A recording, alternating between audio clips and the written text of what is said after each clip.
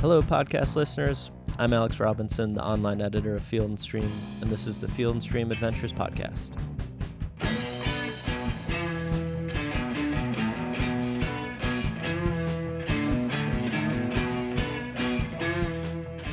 This is Field & Stream's first podcast, a 7-part series called Paddling Quetico. We're following a canoe trip through Quetico Provincial Park, a huge wilderness area along the Minnesota-Ontario border that spans more than 1 million acres. Me and 3 others. I'm Steph Shelton. My name's Ben Romans. My name is Maddie Mahon. Gathered a week's worth of supplies, boarded a float plane, and got dropped off in the middle of nowhere, Canada. And then we'd paddle and portage our way back to the U.S.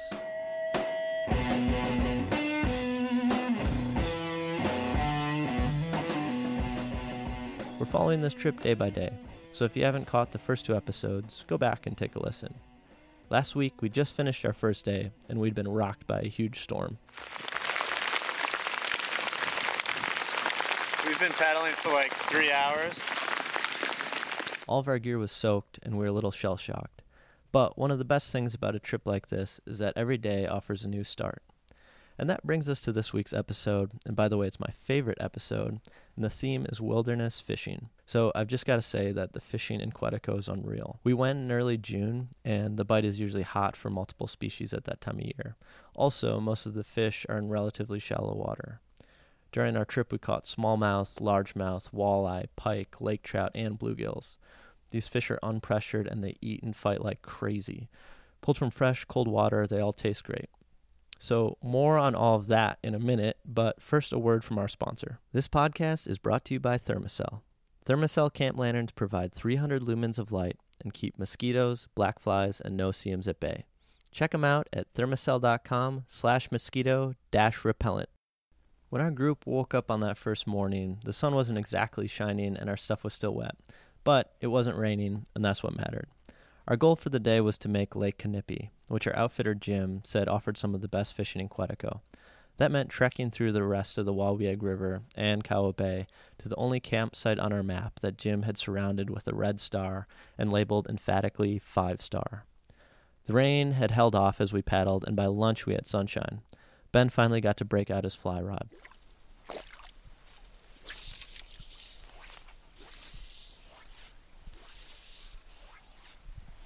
Fly rods are actually rated on a scale of weights. There's usually between a 1 weight would be for really small fish, like tiny bluegill, and all the way up to maybe a 12 weight, which you'd use for really big fish like tarpon on the saltwater flats.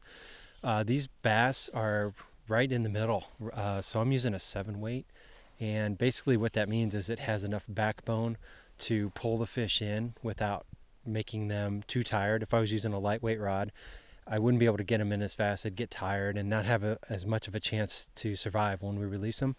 But if I go too strong, then you kind of lose the aspect of the fight and the play of the fish. You're not in touch with it as much. So a 7 weight is actually a really good rod for these fish. And on top of that, we're using a floating line, so everything is visual. It's on the top. You can see the fly. You see the fish come up from the bottom to take it.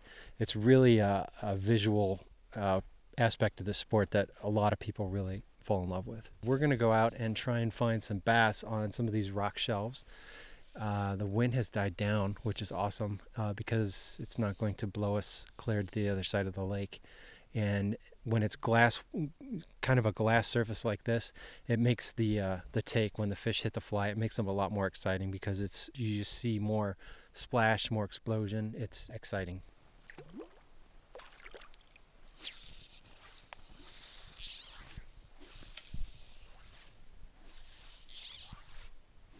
Really what appeals to me about fly fishing is that it's so active. You're always doing something. You're either working your line to get a better presentation to the fish, you're casting, you're predicting your next cast. There's really no time when you can just sit and watch and wait. It's not like fishing bait under a bobber. There's really a lot of activity and technique that's involved. So for that, there's always a challenge. Each cast is a challenge, and that's why I love it so much. We took off again and were rewarded after a full day of paddling with a perfect campsite.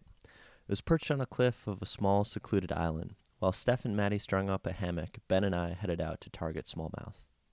The sun was sinking low and the lake was glass flat. so we both tied on small poppers. Ben was using his fly rod, I had a spinning rod.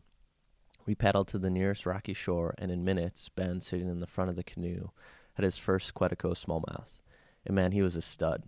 The fish hit so hard, you can hear him on our recording. That looks bassy.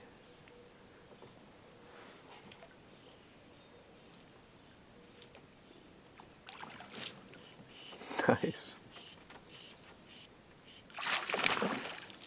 From that eat all the way until it got dark, the bite was on. Ben and I took turns casting to rock ledges and sunken logs and battling giant Quetico smallmouth. Oh, he sounded. There he is. It's different fighting him out of a canoe, you know? Yeah.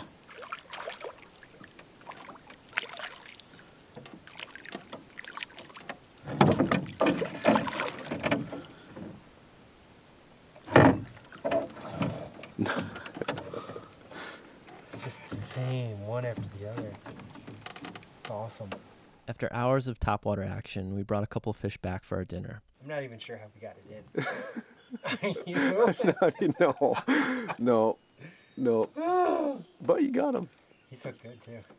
And as you can hear, we were pretty pumped about it. We really weren't looking for anything in particular. We just had an itch to scratch. We just wanted to catch some fish, which we did. They were easy to catch. There were plenty of them. We caught bass, smallmouth bass. We caught some northern pike. And believe it or not, we caught a walleye. Alex was able to catch a walleye on a topwater bait, which is virtually unheard of. It happens, but it's once in a blue moon, and apparently that's tonight.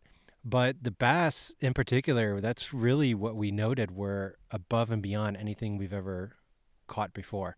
They were big fish, they were healthy fish, they were aggressive fish, and we did it all on surface bait. So we could see them come up from the shallows and strike on top, and it was, if you've never seen it before, it's like somebody dropping a rock off of a ledge or a brick and just watching it explode in the water. And the next thing you know, you're just tight on your line to a fish. It's incredible. We did get in a couple places where we got some tangles, and he got one really nice fish on, and we got tangled up, but he landed it anyway.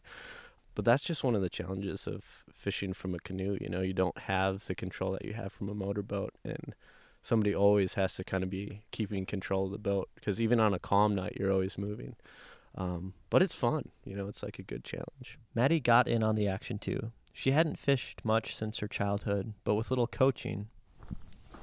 So take the popper one and pop it like down into the side. There you go. Within minutes, she had a nice little bass in the boat. Alex, this is amazing. I already caught a fish on my third cast. This is probably a 12-inch smallmouth bass on your third cast. That's awesome. There we go. That's fishing in Quetico. It was the perfect antidote to yesterday's grind. We just had an evening of world-class bass fishing, and we were going to eat like kings. Caught this walleye, and it's going to be dinner. So I'm flaying him up right now.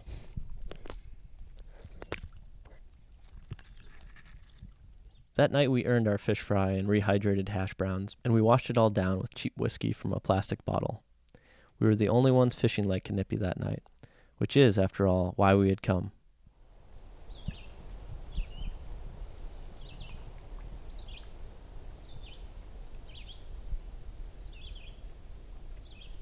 As the fire started to die down, Ben and I passed the bottle back and forth and reflected on our outing. In one night, we'd caught half a dozen bass over 5 pounds and a bunch more over the 3-pound mark. We talked about why we love smallmouth so much and why the fishing up here is so incredible. If you came to this area and had your heart set on catching fish and you went after lake trout and you came up empty on walleye, you can go find bass. There are so many of them up here. It's ridiculous. And they're all big. They're all eager to please. They're not stupid, but they just don't see that much pressure. So when they get a fly in front of them or a crankbait or anything really, you've even used some plastic worms, they hit. And the farther north we went, the larger they were and the feistier, the more aggressive they were. They were going a long way to hit our baits. Oh, yeah. I mean, some of the biggest fish that we saw and didn't catch went full out of the water, totally blew up. That's another reason to love them, because if they miss, you could just throw it back in there again.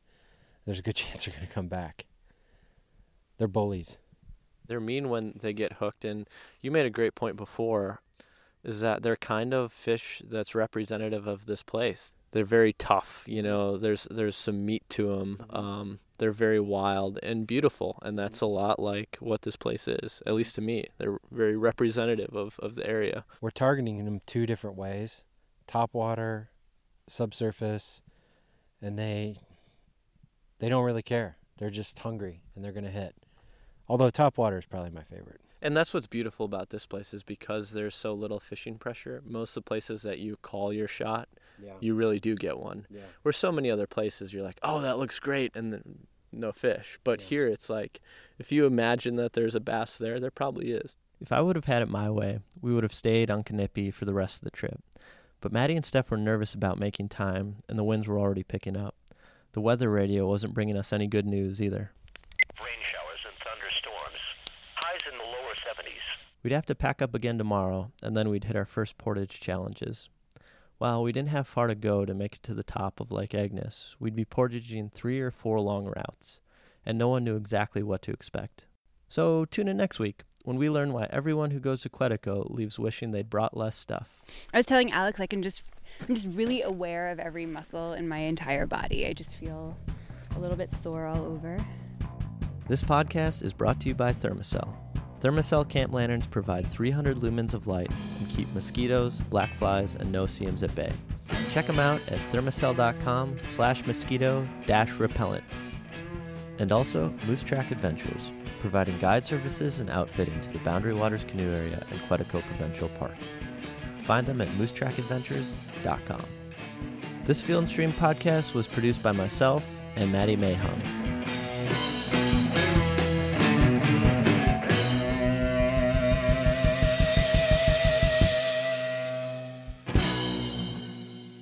And now, for your Ben Romans Moment of the Week. I sound more like I went through puberty through this, like it has better bass. Yeah.